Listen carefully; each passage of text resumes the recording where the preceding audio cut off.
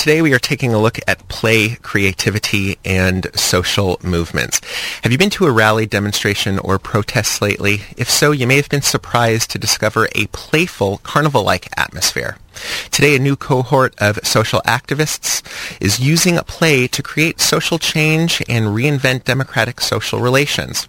Despite the contention that such activities are counterproductive and may detract from the gravity of the contested social issue, social movements continue to put the right to party on the table as part of a larger process of social change, as humor and pleasure disrupt monotony while disarming systems of power. Well, in his new book, Play, Creativity, and Social Movements, If I Can't Dance, It's Not My Revolution, activist and academic Benjamin Shepherd explores notions of play as a social movement activity. Through historical analyses of social movements from Dada and Surrealism to Situationism and the Yippies, to his first-hand account of work within ACT UP, anti-gentrification, and global justice movements, Shepherd considers some of the meanings, applications, and history of the concept of play in bringing about social justice. Well, my guest this morning is Benjamin Shepherd. Benjamin Shepherd is an activist and assistant professor of human service at New York School of Technology, the City University of New York. He's the author and or editor of 6 books, including Queer Politics and Political Performance, Play, Pleasure, and Social Movement, White Knights and Ascending Shadows, ACT UP, from ACT UP to the WTO, so many others, and he has also contributed to enough journals and fanzines and newszines that it would take up the entire show. So why don't we go ahead and wish Benjamin Shepherd good morning. Good morning. How are you? I'm good. Thanks so much for joining us. Thanks for having me, brother. Appreciate it. Again, let me tell you, I mentioned this to you off the air, but the book is really, really great, and it for such a thick topic and rich in history, it really is a wonderful read. So congratulations on that.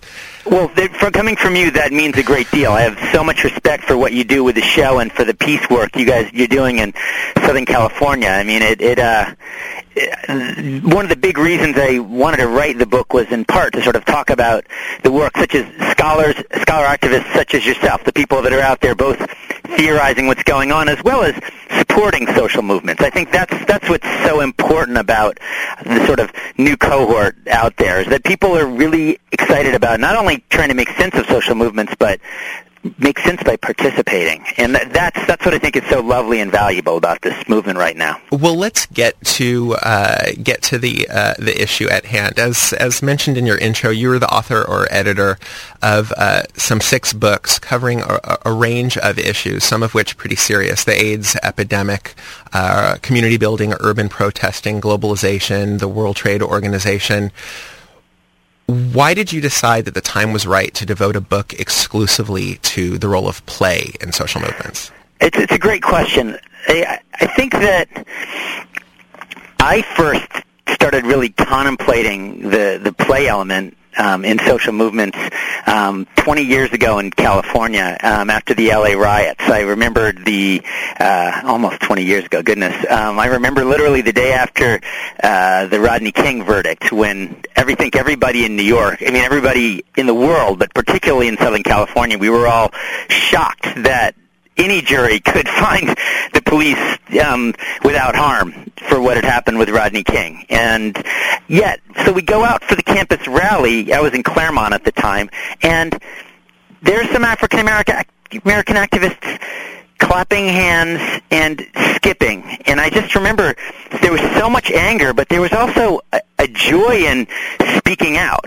And I think that's the thing that was so surprising to me. And Frances Fox Piven, we once talked about this. She said, when you're locked arm in arm with your friends and you're running into a line of police and you tell them to screw off, why wouldn't that be play?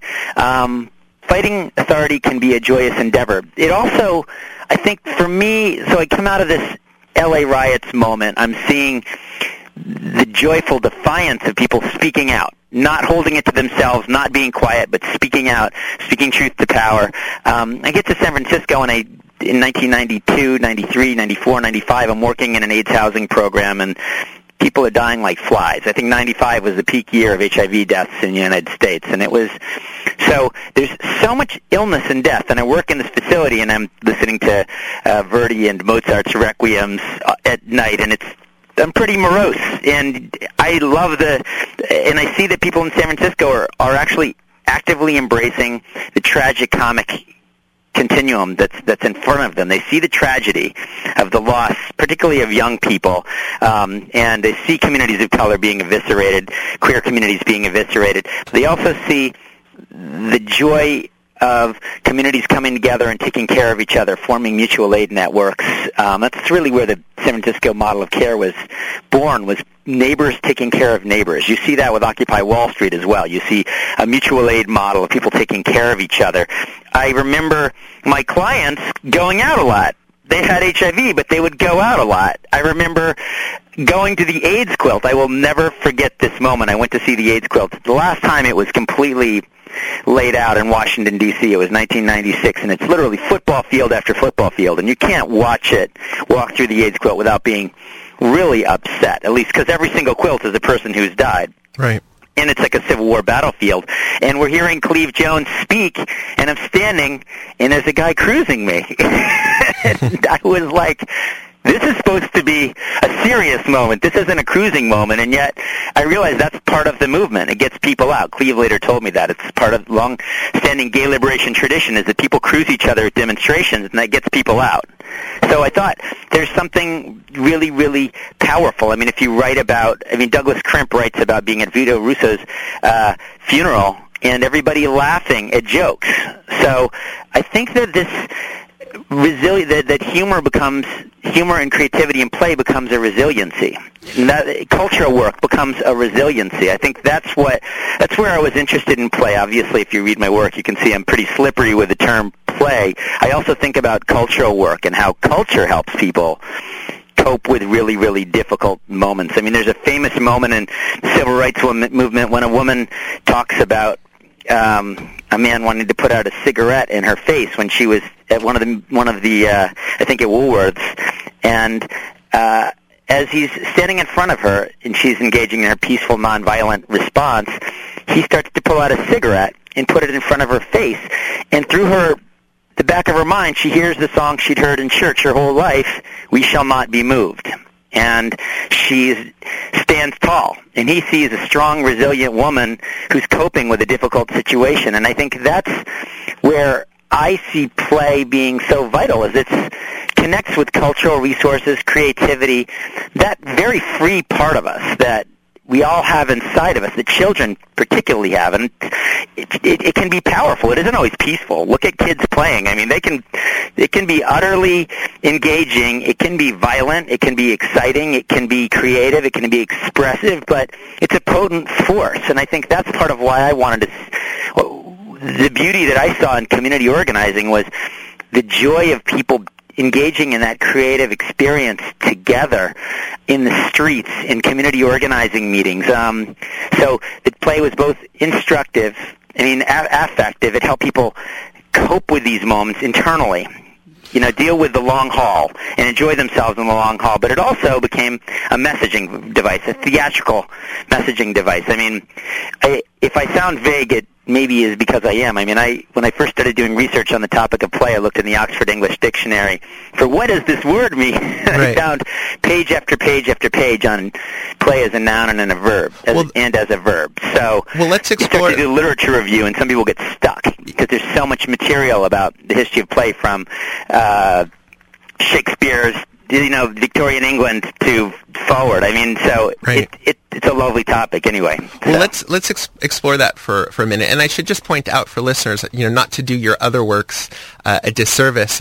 Your other books tackle topics like the AIDS epidemic and so forth, and yet you emphasize the play and the joy and the resilience or the endurance of the individuals within that movement. So while the topics might be heavy, those two are interestingly enjoyable reads, given the sometimes the gravity of the topic. But so in answering that question, you kept interchanging the word play with defiance, and I think that that's a really interesting juxtaposition. So you kind of touched on how the difficulties of defining play, but maybe you could give some examples. Well, first I will say, in a nutshell, I would consider play the joyous part of building a better world. A couple of examples would be an ACT UP or Gay Activist Alliance ZAP, where you speaking truth to power to somebody, an official in high in a position of power.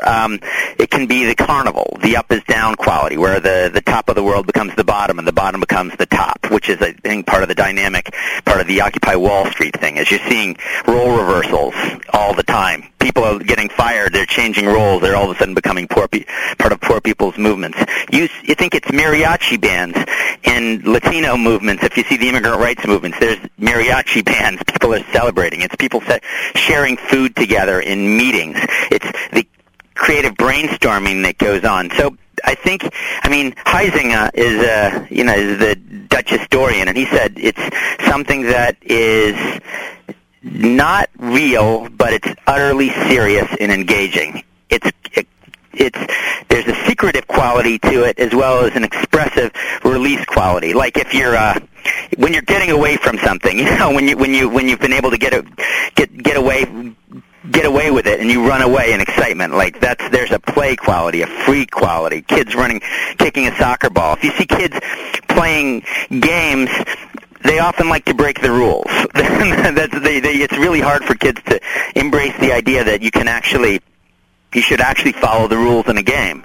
So it's rule breaking. So there are lots of forms of it. In terms of social movements, though, I think that it's important to note that the labor movement, IWW's use of direct action, I consider a form of play. I think the cultural work is always been part of social movements. I think the civil rights movement used play when they there's the famous image of a child almost dancing away from the fire hoses in Birmingham. This kid isn't afraid. This kid sees this thing as kind of funny and is running away from it. And that's, is running away from the fire hose almost like a hide-and-seek game around a tree. So I think if you see the no nukes occupations in the 70s, those long occupations, there was always a sort of a festive, defiant quality to them. Of course, the gay liberation movement that I study a great deal, starting with the kick lines during the Stonewall. We are the Stonewall girls. Literally doing a kick line in front of Rockettes kick line in front of the police as the riot cops are moving in. There's so many examples of play, and particularly if you look at the blockade in 1999 in Seattle, you see people dancing to hip hop when they're blockading the streets during this World Trade Organization meeting.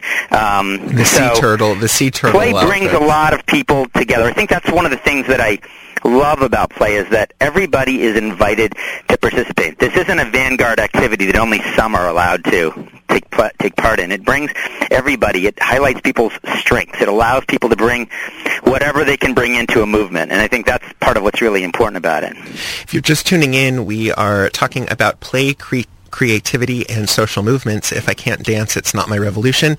It is the new book by activist and academic and activist Benjamin Shepherd, and we're talking about the role of play in movements.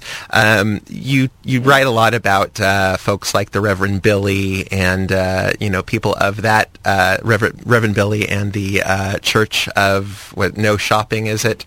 Well, the Church of Stop Shopping. They've become the Church of Earthalluia, but there it's evolving. They used to be the Church of Stop Bombing during the war, so it's continuing. One of the things I really like about your book is the history that you present of play. Certainly, there's the whole notion of the carnival, which goes way back. But if we limit our history to contemporary movements, going back to the early 20th century, take our listeners through some movements that they may not have been familiar with, like the Situationists or Dada. When I was starting to write about this, I hadn't really realized how much the Surrealists and Dada used play. And I think I met you when the anti-war movement was on the rise, and we were talking a lot about what happens when a whole economy is based on war, right? Mm-hmm. The stocks are rising for these, defense contractors. The Carlyle Group is doing great. So in that moment, we kind of think that this is our moment, but then you look back and you see Vietnam did the same. The Vietnam activists were aware of the same thing. When I first look at play in social movements, I also see that Dada and Surrealism, in some ways were a response to the British, English, European decision to engage in slow suicide over a generation from 1914 to literally split up sides and say, okay, now we're going to kill millions and millions and millions of our young, and then we'll have a detente. Nothing will really have changed. I think a lot of people came out of that moment thinking, wow, okay, so if nationalism, work, and war are what the best and brightest are telling us to do, if this is what the rational world, if this is what the Enlightenment has taken us to, maybe we should rethink this a little bit. And so you have the Dada movement, an absurdist movement, saying, has Dada ever talked to you about war, nationalism? No, it's not. Maybe it'll talk to you about sardines, but it's not going to talk to you about this stuff. So you have this critique of what a logical linear world will be like. Then you have surrealism say, okay, if the linear world is doing this, which just says work, work, work, work until you die, maybe this is what a rational world is all about. Maybe we should embrace the irrational world, dreams. You have psychoanalysis saying there's actually something meaningful about the unconscious life, the unconscious world. And we can explore that through children's play. We can look at how do children play, how do they experiment with reality through their play. So you have these creative expressions. You have the Weimar Cabaret in the 1930s, which of course the first thing that the Nazis did when they entered power in 1933, one of the first things they did was destroy Magnus Hirschfeld's Sexology Museum and destroy the Cabaret in Berlin. They saw that as the most subversive part of what Germany was going on in Germany, and they wanted to stop it. So I think the play element disappears a little bit during the war. After the war, surrealism gets started again. You have situationism get started. You have a Zap in Notre Dame, 1958, which is the sort of situationist big introduction into power. And then you have theorists such as Herbert Marcuse who start to really look at Freud's writing and this idea that there has to be something more to life than work and means of necessity. And Freud and Marcuse said in Eros and Civilization, this is hence the political possibilities of play. One of Herbert Marcuse's students, of course, was Abbie Hoffman, and Abbie Hoffman loved Marcuse because Marcuse didn't force him to talk social theory, but they could smoke pot together. Right. And then movements take off, embracing this idea that there could be something else to an anti-war movement than an earnest linear argument. If a linear worldview got us into these wars, we should use an unlinear, anti-linear activist approach which embraces affect and pleasure and offers somebody else another way of feeling and being in the world. And I think that's part of what the appeal of the Yippie movement was saying, you can be free, you can meet in public space. And I think that's what I want to segue into, is that a lot of play movements are movements about people building space together, building community together, outside of cost, outside of capitalism. And I think that's part of the appeal of People's Park. It's part of the appeal of Occupy Wall Street. It's part of the appeal of Reclaim the Streets, the global justice movement, which his big ambition was to use a sort of DIY, a burlesque of DIY activism to reclaim public space in the public commons. If you have public space together where people can share and build and create resources together, play together, be expressive together, you've got something close to civil society. You've got something close to real democracy. And that's, I think, often why you see the powers and principalities move in and crack down on movements that are engaging in occupations. Of course, sometimes, the guards are down, the defenses are down in capitalism, and you see that with this moment, with the Occupy Wall Street moment, where literally you've got a privately owned public park in downtown Manhattan in the financial district, which is technically a public space. These have never really been tested public spaces. To give a little background to your readers, a publicly owned private space in New York City is a plaza that is made outside of a building which got increased height and bulk in order, in zoning concessions, but they had to build a public space in order to have a taller building. So this Occupy Wall Street space is literally a space where people have taken over a park, which is a privately owned public park. So the New York Police Department and Parks Department aren't in control of that park. It's a public space. And you're seeing amazing creative sharing and drawing and art and food and religious services, multi-faith religious services, and speak-outs, public assembly. We've literally got a public commons taking place right now, and this public commons is expanding around the United States. I mean, basically borrowing from the Arab Spring movement, Tahrir Square, where even in Tahrir Square there was a child care area for kids to play because their parents would be out at the demos all day. So maybe that's a long answer to a simple question, but I think you see I think the point that I want to bring out is that a good movement has to have art and songs and creativity and expression. And that doesn't mean it doesn't have to have things such as articulation of an issue, a clear articulation of an Alinsky-like issue that's going to galvanize people, wealth and inequality, for example, which is what we're seeing in Wall Street. That doesn't have research. A movement has to have research to substantiate its claims. And a movement has to have mobilization. It has to have direct action, which is what we see in the Civil Rights Movement, what you see in Occupy Wall Street. Movement has to have media and communication strategies to communicate these aims. It has to have short-term and long-term goals. And then once all these things are in place, I think play really complements and helps people sustain these movements. I mean, if you're in it for the long haul, and I think that the people that I interviewed in my book, I interviewed many people that had literally been involved in civil rights, anti-war, environmental activism, gay activism, women's movement, ACT UP. These are people that are involved in cohort after cohort of activism. They had to enjoy themselves along the way. If they weren't going to find that enjoyment, they couldn't stay involved over the long haul.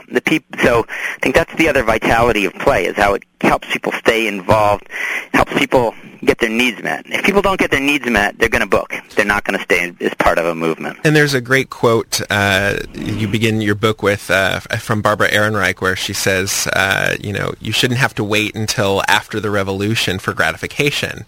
Right. And I think that is just a really great way of discussing the importance of having fun just for self-preservation, let alone all of the other things you mentioned. I was down at Occupy LA this past weekend, and you really do see all of the things that you mentioned. You had one of my friends has a T-shirt shop, and he was there with some silk screens and so forth.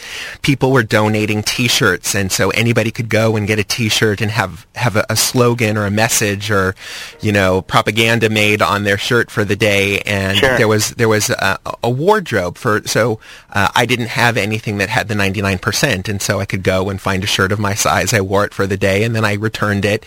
You had the libraries. My friend and I, a colleague at the university, we brought food for the kitchen, and it's a great juxtaposition to when everybody is being told that again, we were talking before, you mentioned how if these are the rules of society, or if human nature, everyone says, well, greed is part of human nature. Well, what you see is, well, then let's play against human nature, and it actually shows that people can build this. There were 300 to 500 people out there in LA. It's not quite the size of New York, but it's not bad.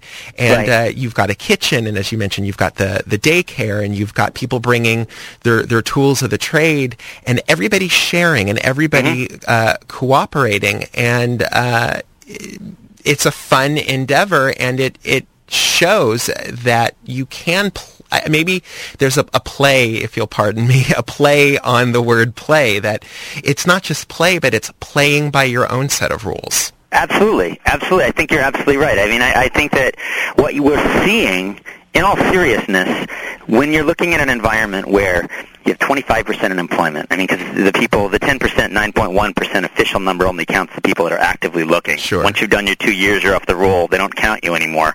So we're in a situation where foreclosures are increasing, banks are increasing foreclosures, people are losing their homes. What else are people going to do? They can't just stay at home and, those college students that get out of school aren't just going to stay at home and smoke pot and watch TV at their parents' houses. Now there's a space where they're able to go there and meet other people and talk about their own struggles together. I think that what we're seeing here, everything you're describing, everything that I've seen here a coast away, is a new model of mutual aid, a sharing economy that people are building together, where people bring what they can and share. And it's sustaining itself and growing. And people realize there's more and more people from different walks of life showing up and building this space together. So I think we need it. I mean, we had Hoovervilles, from 1929 to 1933. I think that if the Great Recession continues, where else are people going to go? Where else are they going to get this kind of support that they need? I think that that's part of what the vitality of this movement is all about. And so the people have to get their needs met. They have to have their social needs met, as well as their food needs, as well as their needs for... We are social creatures, and by ourselves, it's going to be very hard to cope with an economy that isn't going to support a new generation trying to find work. But with other people, people can make it. And I think that's part of what we see. Viktor Frankl talked about in the camps when he was in a prison camp in World War II. He said the people that connected with other people were the ones that were able to make it. The people that had a sense of humor were able to make it. The people that had a sense of faith were the ones that continued to make it. This wasn't a guarantee that those people would make it, but there was certainly those that didn't connect with other people or work with other people, they were not the ones that tended to make it. That's what he suggested. And I think that we're finding that now as people realize they can't make it by themselves.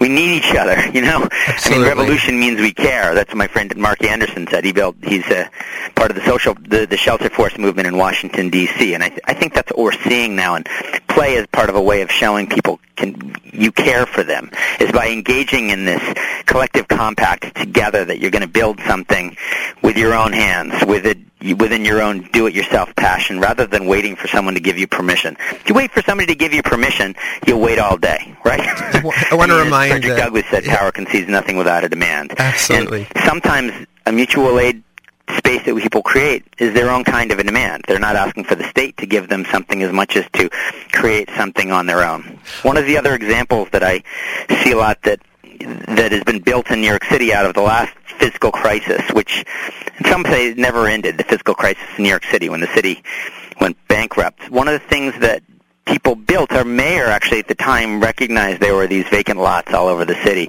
Ed Koch, and he kind of gave a message to the community: you have carte blanche. You can take these spaces, do whatever you need with them. And people in the community built community gardens, these green spaces, without permission from the state, without a lease. They cleaned up, took tires out, cleaned the dirt, took the syringes out, replanted soil and greens, and created literally a Central Park within the rubble of the fiscal crisis in New York City. These spaces of mutual aid created what Jane Jacobs calls the eyes on the street. The community could see what was going on in the street. People were able to have a space, unlike a bar or a coffee shop, which is exclusive. You had a space where kids could go, grandparents could go, people could have barbecues together and grow food together, play together. I take my kids to a garden in the Lower East Side called the Children's Magical Garden, and there's a swing on the garden where literally the old owner of the space tried to fence off the garden, and all the activists took the fence away and left only the remains so people could swing on top of the bars that were left. So play finds itself in lots of spaces and movements. And it also seems to be a kind of moral jujitsu where the other side expects, when we talk about play as defiance, they expect, the kind of militant defiance. And while certainly the kinds of examples that you give, the individuals are firm in their commitment to the values to which they aspire, but right. it throws the opponent off. I mean, the yippies, Abby Hoffman is just one of my favorites. The idea of, dropping money on the floor of Wall Street or applying for a permit to levitate the Pentagon is hilarious, disarming. Maybe the most iconic image that I could think of is the individual who put the flower at the end of the rifle from the anti-Vietnam March. Where and George Harris, of course, went on to form, the man who did that went on to form the Cockettes, which is the San Francisco group they literally they formed a group of people that had a theater troupe in San Francisco where every rehearsal was a performance and every performance was a rehearsal. I completely agree. And I think when I saw the anti-war movement facing real crackdowns from the state in the Bush era, we felt like we needed to be a little bit more creative in how we would respond to this, because if we faced the state with "my weapon is bigger than your weapon," menacing, looking in black, we were certain to be arrested. Absolutely. Whereas if we were creative about the way we challenged the state, that gives the state a real challenge, a real question. How do I respond to these silly dressed up people? Can I arrest a tomato at a garden protest? No, not really. You look silly. So you challenge and disarm those in authority. And there's a history of this. It's the wise fool. It's the jester in the town court who brings a point brings an important message, maybe in a silly way. I think that's part of what we witness with these kinds of movements. I mean, there's the clowns that went to the Ku Klux Klan rally and threw white powder up in the air. So every time the Klan would preach white power, they would throw white powder up in the air and clap and chant back, and it eventually makes the Klan look really ridiculous. And I think that's part of the power of ridicule. There's a real substance to this. Right. And of course, the court jester was the one who could tell the truth by using humor. So it's a way to bring people in. Well, I told you, Ben Shepherd, that I would keep you about a half hour, and so we're running short on time. So I'm going to wrap up by combining two questions into one. And the question is, are there issues or movements or times when play may not be appropriate? And then the follow-up to that is play effective in bringing about change, or is it simply effective in sustaining movements? Well, I think that obviously there are lots of moments in life where play is not appropriate. I wouldn't. I participate in activism around police accountability, and I think that. I remember when the Diallo verdict came up. I didn't see anybody playing in the streets when there was the Diallo verdict in New York City. And just to remind listeners, funerals are not really the time to play. I think that in New Orleans, they build in a tradition of transcendence with the marching bands, but obviously I don't think it's always appropriate to every situation. There's never a point in a movement in fetishizing one tactic or another. A movement has to be, an intelligent movement builds its own strategies based on the calculations of the indigenous leadership of that movement. So if play can contribute to the campaign, that's great. As far as social change goes, there are movements that I've been part of in my lifetime, such as the community garden movement, the movement to protect and preserve the community gardens, the movement to create non-polluting transportation in New York City with a network of bike lanes, which is obviously a national movement, international movement to reduce global warming as well. These are all movements that have used play. And so the AIDS Coalition to Unleash Power, I mean, part of what got people to those meetings was because there was an element of play, of sexiness, of theatricality. So those are three examples that I can name in my own lifetime where these movements have created change over the long term. So is it everything in a movement? Certainly not. And if play isn't connected to a larger campaign for change, as Marcuse says, it becomes repressive desublimation. There's nothing wrong with people getting together with their friends. There's nothing wrong with that. But when those networks of friends get together and play toward an aim, toward an end, that's the possibility for change. And I think that's what's so exciting about what we're witnessing right now around the world is indigenous leadership and movements, people saying, we've had enough. It's time to create something better with this world. And I think we're going to look back at 2011 and think, wow, what a year. It already has been. But I really, really appreciate getting the time to talk with you a little bit about the work. And I want to commend you on your continued peace work as well as cultural work. I love your recent book. So thank you very much for all you do. Absolutely. The book is called Play, Creativity, and Social Movements. If I Can't Dance, It's Not My Revolution. And Ben Shepherd, thanks so much for joining us. Is there a website where people could read some of your articles or posts or find out more? Absolutely. My website is benjaminheimshepherd.com. BenjaMin, benjaminheimshepherd.com. And my blog is also linked. And Heim my Play and Ideas blog is linked there. And Heim is spelled. Thank you so much for having me. How is Heim spelled? Heim. Beautiful. And thank you so much for joining us, and we'll have to have you back sometime soon. Thank you so much. Take care. Take care.